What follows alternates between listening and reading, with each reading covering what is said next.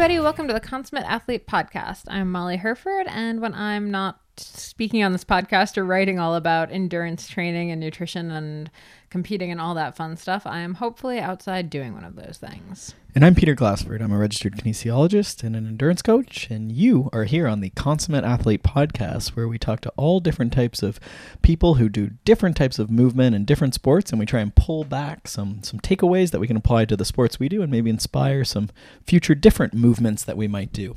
Molly, what have you done this week? Have you been a consummate athlete, or are you a running elite-ist? It depends on how we're defining the week. If we're talking like weekdays, then definitely running elitist. Can we stretch the week into one of those 9-day rotations? Yeah, exactly. Yeah. Like 9-day, like definitely hiked. We've obviously been walking, and I do my morning core as I do, but it's kind of been running because I have 2 races coming up. Well, when this comes out, I'll have just done a 5K on the weekend, and it'll be my first 5K in It's very athletic discipline you've chosen. Yes, it is. Thank you for interrupting me to say that. That was very, very pleasant. It's my first 5K in like 6 years, so I'm pretty excited about it. I don't really know how it's gonna go. It's kind of weird to think about pacing a 5K when you're used to 50Ks, so it's gonna be interesting. It's good. I wish more people would do those super short durations. Yeah, I think it'll be good. And then I have a 50K the weekend after. And I felt like such a jerk. I was talking to a friend, making plans with her for a couple days after the 50K. And I was like, I don't think I'll be up for running with you, but I'd love to get coffee. I have a race that weekend. She's like, oh, what race? And I was like, oh, just like a little 50K. And then as I said it, I was like, I'm really sorry. That sounds really obnoxious, because it does. Yeah. But honestly, it is like legitimately a local 50K that's going to be something that I'm doing for fun, not really focusing too hard on in it to win it. Yeah, it's sort of a C race. Yeah. You're just sort of going into it. I was going to say it's a C race in terms of like A, B, C, but it's also a C race as in like see what happens. Right. Which I'm pretty excited for. So that's what C races are for. I never thought about that. You could form a new thing. Yeah. So that's exciting. I've also actually, on the consummate athlete side, I guess, I've been editing the second Shred Girls book, like final pass. It's due out next summer, which means it's pretty much done now.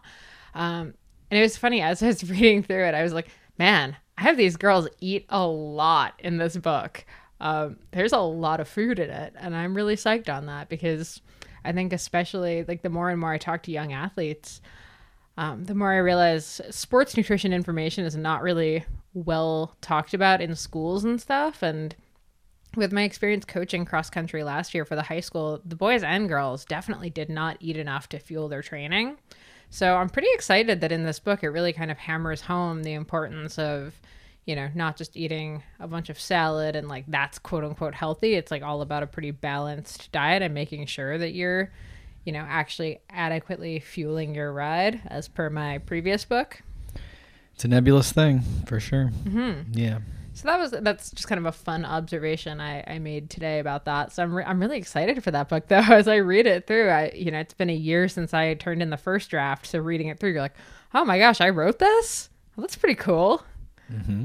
Mm-hmm. Yeah, so I didn't freak out or panic or anything, although it took me a solid week to be willing to open it up and start reading it. I have a really hard time reading my work. It would be very uncomfortable. It is very uncomfortable. All right, well, what else is going on? I'm drinking from a Shred Girls mug, some black tea right now. I'll try not to sip too loudly and obnoxiously, but it's a plug for Shred Girls gear, I guess. Yes, you can find that on shred-girls.com/shop. Thank you for that. Actually, a bunch of really cool new designs on there that I really like, so worth checking out. Otherwise, not too much new other than actually on the topic of Shred Girls, I am taking on a few coaching clients. If you're a younger woman or teenager looking to kind of take your cycling to next level and get a little bit more dialed in on like an actual training plan, you can check that out at shredgirls.com. There's just a coaching button to click on the menu on the homepage. It's easier than trying to say the URL. So definitely check that out. I'm only taking a few clients, so if you're interested, hit me up. And then for older women, adult women, I won't say older women, but I did say it, so I apologize. It's out there. Adult women, we're doing a gravel camp. So that's in Girona in March 2020. Yeah, which sounds like it's far away, but it's actually under 6 months away at this point. So if you've started thinking about your 2020 season at all, it's kind of time to start thinking about that. Yeah, I'm really excited. I have a few women who I coach who are really awesome people, and I was pretty excited that a few of them are into it, and we're trying to convince a few more. So there you go. Party in Girona. But if you're not one of my clients, you're welcome to come as well. Also and true. Sort of open and... Yeah, we'll link to that in the show notes and everything else we just talked about. But for now, let's maybe get into this Q&A. Yeah, some good questions today. Yeah, I thought this first question was super interesting. And I mean, it's a topic we've touched on before, but, I think when you're in it and when it happens to you, you kind of aren't looking backwards at like, oh, let me look through 3 years of podcasts to find out about this. So completely understandable. So the question is about dealing with injury. So this guy can't currently ride and can't currently race, and he's experiencing a ton of, FOMO and a little bit of jealousy watching everybody else, getting in their hashtag cyclocross mud pictures for the season and just having a hard time. So he wanted to know how he can kind of stay relatively in cycling shape / not gain a bunch of weight while coming back from injury. Okay. So we just had Megan Roche. Yeah. So in terms of going back in podcasts, that's a good one. Mm-hmm. I asked a fairly pointed question about that, I think, to her through you. Yeah, and I mean, that one, it sounds like it's going to be for runners since Megan is a running coach and a very accomplished runner herself, but she just came through a hamstring injury. And I think what she has to say about it is honestly applicable to any sport. Like, it really doesn't matter if you're a cyclist or a runner or whatever. She has some good advice on kind of the brain training side of that, we'll say. Yeah. But other than that, I mean, there are a few episodes, but let's see if we can do some justice here for this specific situation. We do know he is a cyclist. Yes. Okay. So he's missing cycling. Apparently cannot bicycle. Yeah. But we don't know the specific injury, but let's assume it's a lower leg injury. Are we going to assume that? Or because it could be like concussion or something. Or hand or arm or something like that. Well, yeah, because I mean, if it's a limb, let's assume it's a limb and not a concussion type thing, or an illness, I guess, then you certainly could do some sort of indoor training, get that passed by doctors, physios, whatever, but usually they're pretty into some sort of, single leg or, using like an arm bike or a ski machine or maybe a rower. There's something cardio. More low impact. Like, I'm a huge fan of aqua jogging, which sounds like a thing that's reserved for like the 80+ crowd, but honestly, it's so hard. Yep. Swimming of any type, maybe you can swim with a board or no legs with a buoy. So there's some stuff like that, and it might be completely out of your wheelhouse, but it's just like, I think when you're in these injury things, you try and find like, what can you put some focus into that you wouldn't have otherwise and treat it as an opportunity, right? I'm just thinking about Jocko. And oh dear. There's this guy, we won't get into Jocko, but he said like good whenever something bad happens. You just try and say good and then think of like why it's good, right? I could also go, I've mentioned the myth of stress, and sort of whenever there's a stressful thing, you're saying, oh, I shouldn't have been injured. Well, can you think of reasons that you maybe not should have been injured, but the idea is that like when you're stressed about it, like, oh, okay, I maybe had this injury coming, or, I couldn't have stopped it.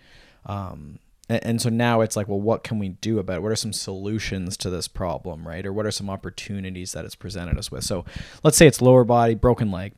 You could go to the gym and you could get some help. You could do some upper body work. You could learn how to bench press. You could do a pull up for the first time. A lot of people I know have had lower leg injuries, and they're in a boot cast, and like boom, they've never done a pull up. Suddenly they can do a pull up, and they've just gained huge athleticism.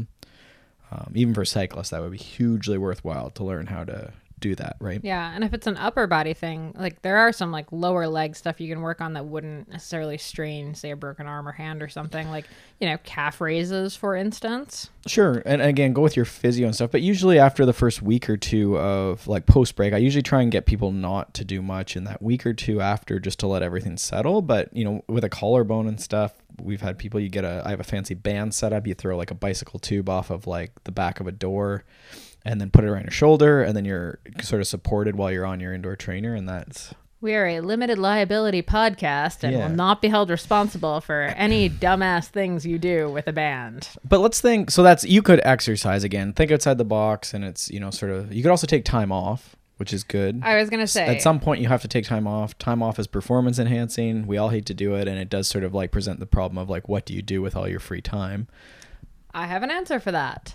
In addition to spending time with friends and family who don't normally see you because you're busy training, I actually think this is a really good time to do the annoying stuff that you don't do when you're in training. So that might look like starting a meditation practice or actually doing your like foam rolling, lacrosse balling, voodoo wrapping, whatever, PT exercises you're given, the stuff that you generally ignore doing throughout the season when you're busy on the bike. But I actually think the meditation one is a huge one. Like, okay, great, you have an hour a day now. What can you read about? What can you try differently? Or, food prep even. Like, okay, you've got an extra hour a day. Yeah, you could learn to cook. You could help with cooking if you don't usually cook. And that, again, could be performance enhancing in the long term, just cooking more of your food, right? And I think there was a question wrapped in this, which I feel like the weight gain is less important. Like, I think you need to be careful that you're fueling your recovery, especially if it is like a bone or something. I think people make the mistake of just like completely not eating and not getting enough nutrients. And there's certainly like an energy requirement to healing. So I think you want to eat, but preparing your own food versus eating out all the time, which is going to predispose you to eating quicker and then also eating more poorly and more chemicals and so forth. Just trying to cook more, right? And spending time grocery shopping or learning about cooking if you can. I think is a great investment in time for pretty much anyone, right? Even adults. Mm-hmm. Sometimes we get, someone else has been preparing the food. So trying to help with that. Yeah, absolutely. I had a thought around the meditation is like, I sort of roll my eyes still with all that stuff. I know it's trendy, but I like to think of it as like sitting quietly. And like, I think in this day and age, it's very seldom that we sit quietly with like, and be bored. And I think it's okay to be bored. And I think, trying to sit with that, and it might take some focus. It might take something like an app, like there's an app, Oak, that I really like that does like some breathing practice. And I find breathing, you can like convince me to do some sort of breathing practice, and that one's free too. So that's nice. Yeah. And so just like thinking about your breath, again, that could be performance enhancing for your cycling or your sport too, is just like being aware of your breath and learning about that. Yeah. And then sort of the last one, I always hesitate to even mention some of this stuff because I feel like the automatic after I say this, everything I said about meditation and food prep and everything else just kind of goes out the door because it's like, oh, this is like the sexy answer. But there are a lot of like cool breathing apparatuses and things like that you can actually try that would kind of keep your cardio system in good shape, even if you can't train, like the Spiro Tiger. There's a couple other options. Power lung, and there's some imitations of the power lung. And then also incentive spirometers. But yeah, that's getting a little niche. Like, there's stuff you can do with a balloon, but I think even just starting with like breathing practice as far as meditation. Yeah. But if we're talking long-term injury and it's going to be a few months or something, then it might be something worth looking into. Yeah, for sure. I always I am a huge fan of the Spiro Tiger. It's a bit of an investment for sure to get into it. But I think most people would see benefit from it. Yeah.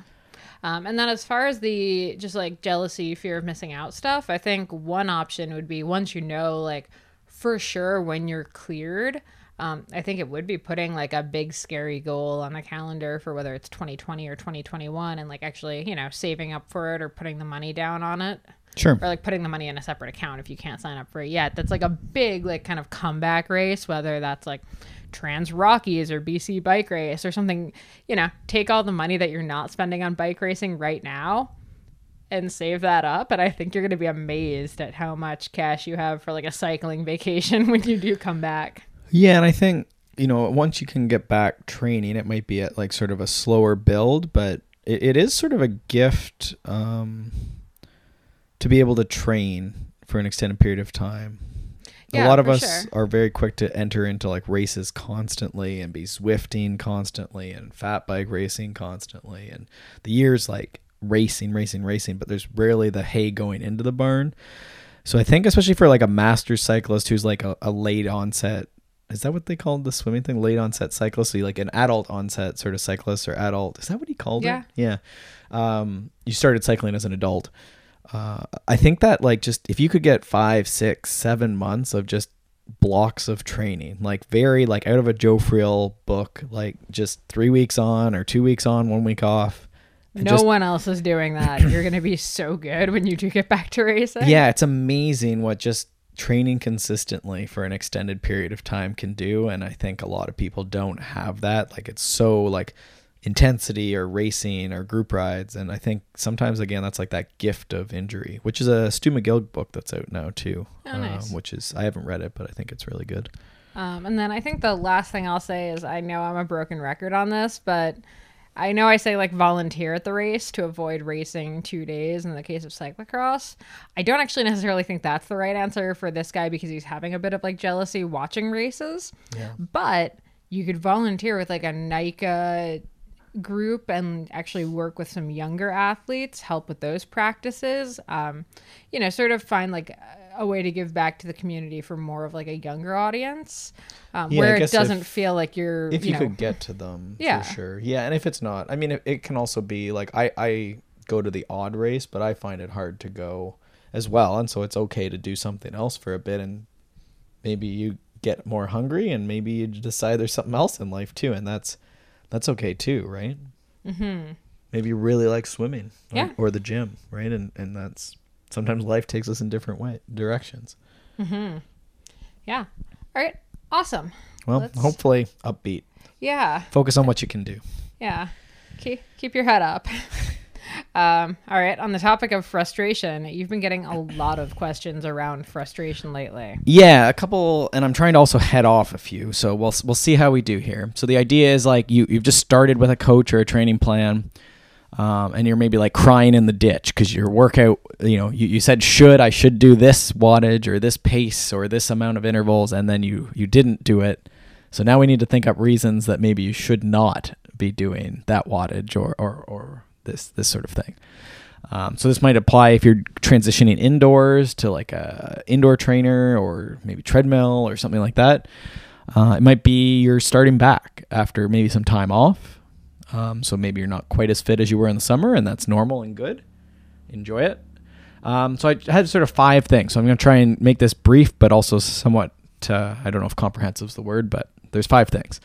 So the first question would be like, did you change your device or switch the environment? Then in that case, any of the metrics and sort of like how you're assessing things might be off. It's true. When we're not in Collingwood and I don't run my exact trail that I do every workout on, suddenly my workout paces are very different. Right, and how you might perceive things, right? Like your mile markers, so to speak, like even just where, how fast things are moving by. Are people around? Are there fewer people around? Is it boring? Is there turns? And then certainly indoors is going to be way different. And then if you change devices, like it's just all out the window. A lot of times people think like heart rate monitors are pretty good, but like everyone's getting wrist-based ones now that are just like sort of not great. I find they're good for the macro, not the micro. Yeah, I don't know about that, but maybe if you're sitting still, they're okay. I found mine's pretty. I'm going to argue this one. I actually find that my wrist one is reasonably... To itself, we'll just agree that if you usually use that, then expect it to work like it does. But if you suddenly go to a super accurate one... Sure. Like I said, micro versus macro. Like, am I doing an interval right now? Yes, I am. Okay, my heart rate is up. Okay. But if you switch to something that was different, say a heart rate strap, super precise, super fancy, maybe it's reading differently, more frequently, whatever. And so you're just going to have to be like chill and maybe just don't look at it and just do the best you can on that workout and see what it looks like and then try it again, right? So the goal is to get something in the bank and then assess it later, maybe talk to your coach, and then you can sort of go, right? If there's something in the bank, we can sort of move it one way or the other. Okay, next time try, right? Or did you calibrate, right? So the answer is do the workout to the best of your ability. Like unless your feeling is so far off, right? And that's sort of the thing we're trying to assess here is like, are you really, this is one of the questions, so we'll get there. If you're indoors or somewhere else, I like to just sort of ask, like, how would I do this if I were outside? Or how would I do this if it were simple, right? I often tell clients, like, what's the name of the workout? Most of my workouts are named like 3x8 threshold. So it's like 3x8 pretty hard, something like that, right? You don't need to know there's a bunch of description or wattages. Like ultimately you should be able to do a pretty good job off of the title.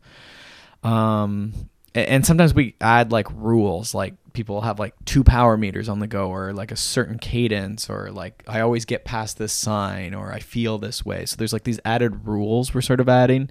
Sometimes you need to like just get rid of all the rules and go back to that, like what is the basis of this workout, and just keep it simple. And then when you're done, see how it looks. Okay. So sometimes you would end up giving clients like fairly in-depth workouts, right? Yes, I'm guilty of that, for sure. But I mean, that's not guilty. That's just you get like a lot of people really want those numbers. But I think part of what you're saying here is like if the numbers and the effort isn't matching up right, just kind of nix most of like the specific numbers and just try to focus on what is the workout actually saying. Is it 3 sets of 5 minutes hard with 3 minutes of recovery? Okay, great. Right. Like forget the wattages or the heart rates that are there and just kind of like back it off to perceived exertion.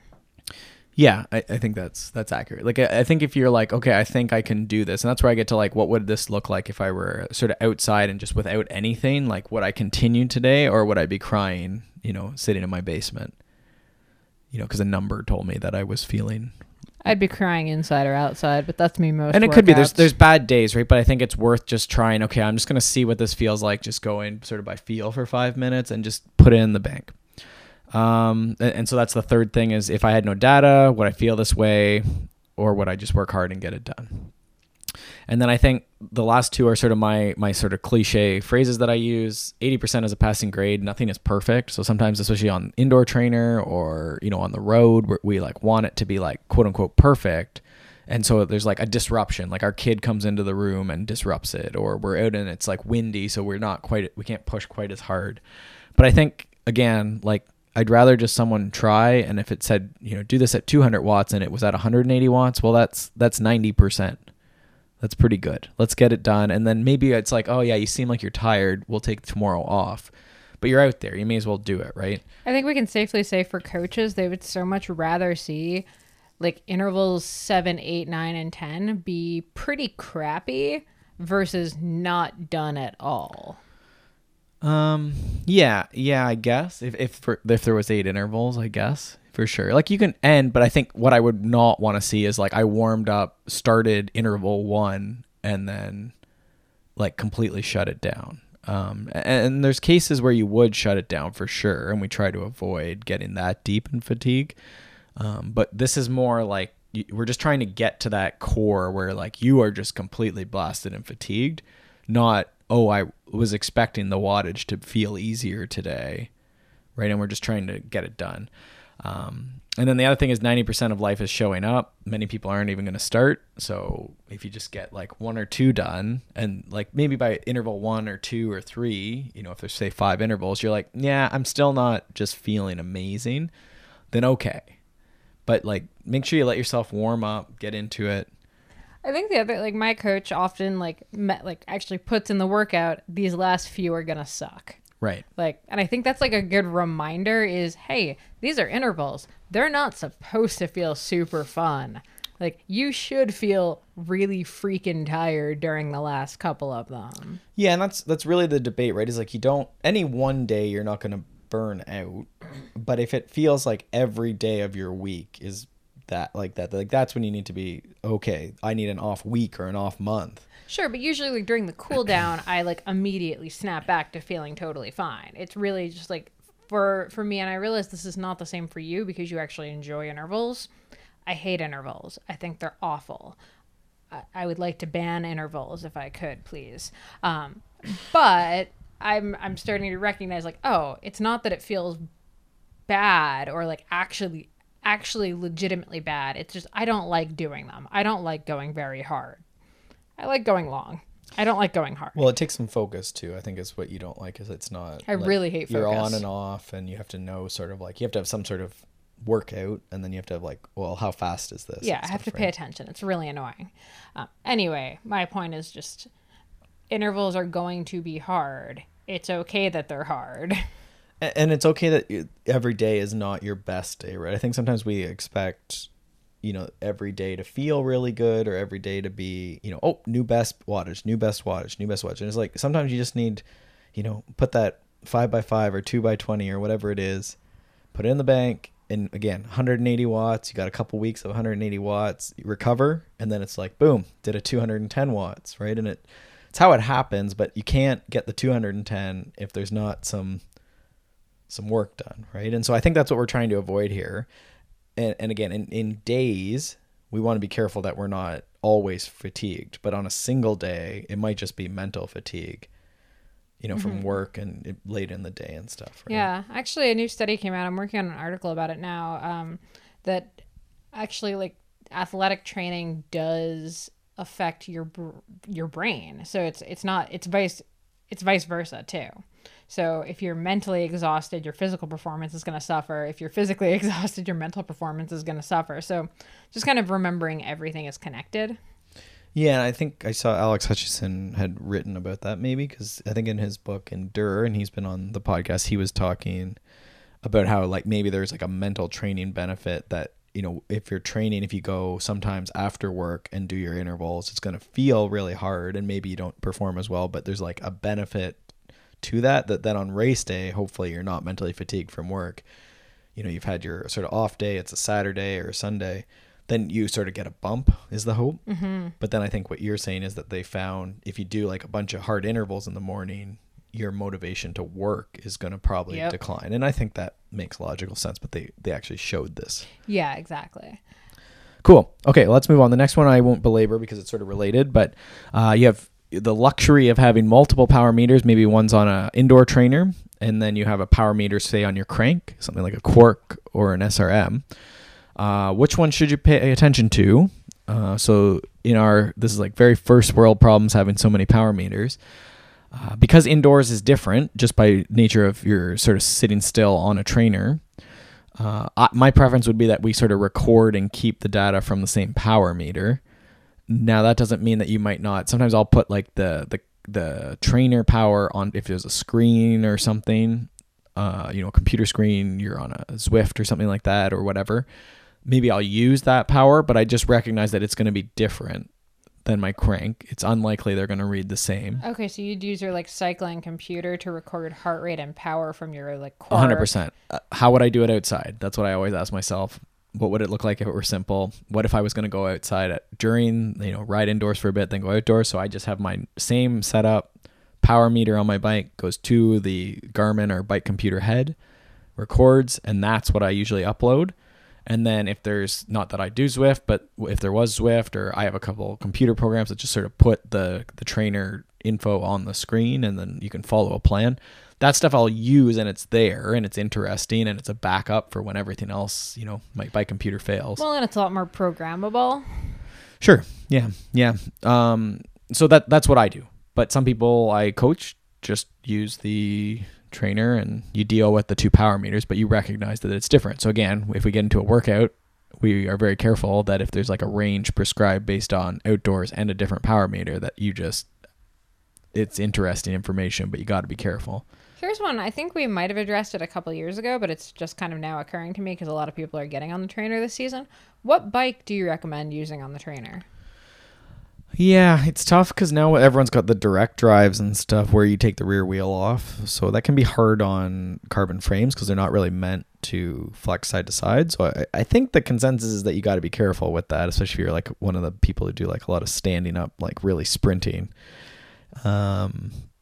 I've never really stressed on it that much, and knock on wood, I've been okay, but I don't generally stand up very much on a trainer. But like which type of bike? I mean, like if you're a mountain biker, do you put your mountain bike on the trainer? Especially now that there are the direct drive ones, right? That's like weird. That used to be impossible. Like it used to just be, no, of course you wouldn't put your mountain bike on the trainer. Well, you could. You just would put slicks on, but yeah, people do it for sure. I think it's, again, first world problems that you have a lot of bikes. So what bike do you have? I don't know. I think you could make a compelling argument if someone was a mountain biker and wasn't riding their bike outside, they could. But again, you get into dual suspension would be odd and damaging the frame and stuff like that. But I used to ride rollers on my mountain bike and we just put slick tires on it and made the rollers a little longer. I don't know. There's not really, to me, you need sort of pedals in the right fit and bars in the right place, right? There's not, keep it simple, but I'm sure people have. I have no major feeling for that. Just don't break your bicycle, I guess, and make sure you can train every day. Yeah, well, that kind of leads into this next question, actually, which is about a specific pinky numbness during mountain biking. So part of why I kind of thought of that question is thinking through, if I was dealing with a lot of hand numbness on one bike, would I switch a bike for the trainer, or would I try to figure out what that one setup was and then use that on the trainer? Well, you could, if that was like a limiting thing for the season, you could certainly figure out a way to ride that mountain bike indoors. I mean, number one would be maybe go get a fit, but you could also just sort of trial and error and see if you could get yourself set up. Problem is, mountain biking is a lot different than sitting on a trainer. Like, road riding is more similar maybe to where it's more static. You tend to sit, for longer periods. So yeah, we had a person with sort of, I guess it's like ulnar nerve. So inside of your arm, if your palm's facing forward, if you can visualize that, but the nerve that sort of comes to your pinky. So if it's sort of pinky and I think second, was that ring finger? I think it's pinky and ring finger. Nerves are not my specialty. Can go numb. So it's not the same as like a whole hand numbness, but there's a few things I thought that you could do. Just like, are your bars really low or is your seat tilted down, would be things that you could look at.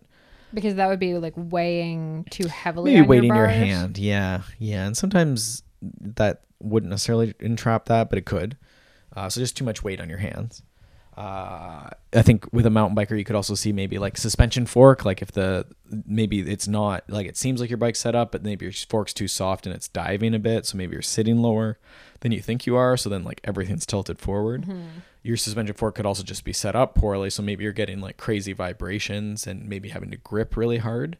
Gripping really hard because you don't have a comfortable grip on the bars, especially for extended periods. This client was doing like a big long marathon race and really pushing the duration. So it wasn't any regular load too. So we go back to just making sure you're progressing towards your goal as much as you can, building up that time. And some of these issues will turn up in training then. What else? A classic would be just making sure, like, are you wearing gloves? Padded gloves should help with vibration. Oh, but if you are wearing gloves, sometimes like if they're a little too tight or even just too tight in your like pinky ring finger area, because I mean, gloves are kind of weird. And if you're gripping and it's a little tight, your glove might actually like have a weird underpad that's kind of cutting off the circulation right there. Could be. Or cutting in at the side, like where it is in your hand. So just kind of making sure your glove isn't too tight in that particular area when it's in position. Maybe you're on the wrist. I don't know if you'd get ulnar because I think this persisted for a while, but that's a thing to check for sure. Your gloves just aren't tight somewhere. But they make more padded ones. Some people just need a bit more padding. Your grips could be worn or too rough. The other thing that you can, especially on a mountain bike, we generally now with disc brakes want to brake with a single index finger. But a lot of people do weird things. Maybe they brake. I don't want to call it the middle finger braking crew, but I'm not big on that. But that makes no sense whatsoever. We'll all agree, okay, one finger on the brake. So we don't generally want to do like 2 and 3 fingers. But some of us who have come up from like horrible brakes over the years that didn't really work before disc brakes and hydraulic disc brakes, maybe learned with like 2 and 3 fingers on the brakes. And the problem is that means that like your pinky is holding onto the bar. Right. And your hand is probably like tilting a bit. So I think some people would see maybe you have to move those brake levers in a tiny bit so that it's really positioned just for one finger. The brake lever is already designed for one finger. And then you should have 4 fingers that can grip the bar. Does that make sense? Mm-hmm. So just be careful that you're not sort of like doing a ton of gripping that's then like locking up that arm. And then if your whole hand looks like a claw at the end of the race, you're gripping too tight. And then what was the other thing related to that I had? I had one more thing. Your arm being actually bent. A lot of people go super straight. You do see that. Yeah, like people who ride the trainer a lot, especially ride indoors, like they'll sort of bias to like a locked out position because it's like less energy. Often that's more like a shoulder pain they'll end up with or elbow. But you generally want like your arm bent sort of like in an elbows out, like athletic position, so to speak. So just being careful that you're not doing something weird, like rolling your shoulder forward and then locking out your arms, especially as you get to fatigued. You have to build that position, but we want sort of that elbows out. And this was on both sides, right? This wasn't on just one side? Good question. I don't know. Because I was going to say the only other thing I could think of as far as like weird things that you just might not contemplate as you're doing it is if someone's wearing a watch, again, when your like when your wrist is bent, sometimes a watch can be digging in a really weird way. And I mean, a lot of the stuff, all it takes is just hitting a nerve in kind of just the right way for a little too long. Could be. Yep. And then I have two more things. We want to move our grip around. So if it's like a nice open gravel road climb, you can let go of that brake lever. Hands can be loose. Some people like rotate their hands, so you're sort of gripping the side of the bar. Take your hands off. You know, ideally you can ride one-handed and no-handed. Just giving yourself a break, right? Shifting the load side to side, standing up periodically, but just making sure you can move around and adjust your positions. And then the last thing is, I like anyone who's got hand gripping stuff, I usually get them a pretty big elastic. I always say broccoli elastic, but a broccoli elastic is often like too thick and too small. But an elastic you could keep on your wrist comfortably without cutting off your circulation, and then put it around your fingers and your thumb so that you're sort of, I don't know how to make this, but you're making like, you know, when people make like a hand snake. There you go. So you make like a hand snake, but you put an elastic around all your fingers and your thumb, and then you just like open your hand against the broccoli elastic, and you just open and close your hand basically. Like you're making a hand snake, like talking, like shadow puppets, right? So you're basically doing like shadow puppets. You're making them right now on our wall, and it's amazing. And then while you do that, you can move your arm and your elbow all around while you're doing shadow puppets. Hopefully everyone's keeping up with this. But that can be a great mulligan solution for things related to grip and numbness and carpal tunnel type stuff. Yeah. The only thing I wanted to add to that is over the years, I have probably heard... 15% of the cyclists I've ever talked to say that they have Raynaud's, which is where you get kind of random or like slight temperature variations can cause your hands and feet to go numb. And I will not argue that some people definitely have this. But I think a lot of people actually like assume that they have it because they've WebMD'd the symptoms. And end up kind of living with this numbness because there really isn't a cure for it or any like medical intervention for it other than warm up the extremities and you'll get feeling back in them eventually. So I think a lot of people actually go through having a lot of numbness in their hands and feet when they ride and assume that it's Raynaud's. And if it is, you know, that's your answer. But if it isn't, you know, a lot of the time these problems can be solved by, you know, the solutions we just talked about or your bike fit or any number of things. So just kind of caution people against assuming that they have this condition that, you know, might be completely curable by raising your saddle a half an inch. Well, you want to look for solutions for sure. Yeah, I think if it's hands and feet, then that's a little different, but for sure you could look at different solutions, whether that's equipment just to stay warm and stuff, but definitely seen people with like it's more of like a blood sugar type thing. Yeah, I mean that's the case with me for the most part. Yeah, I don't know. So anyway, that's my PSA there. Keep looking for solutions, I guess. Yeah. Or just don't think you're stuck in a thing that has no solutions unless a medical professional has told you there's no possible solutions. Well, yeah, and I mean look at bike fit and look at if it is that, then you could certainly look at warm stuff, right? Get those heated shoes and so forth. Electric gloves. So last question.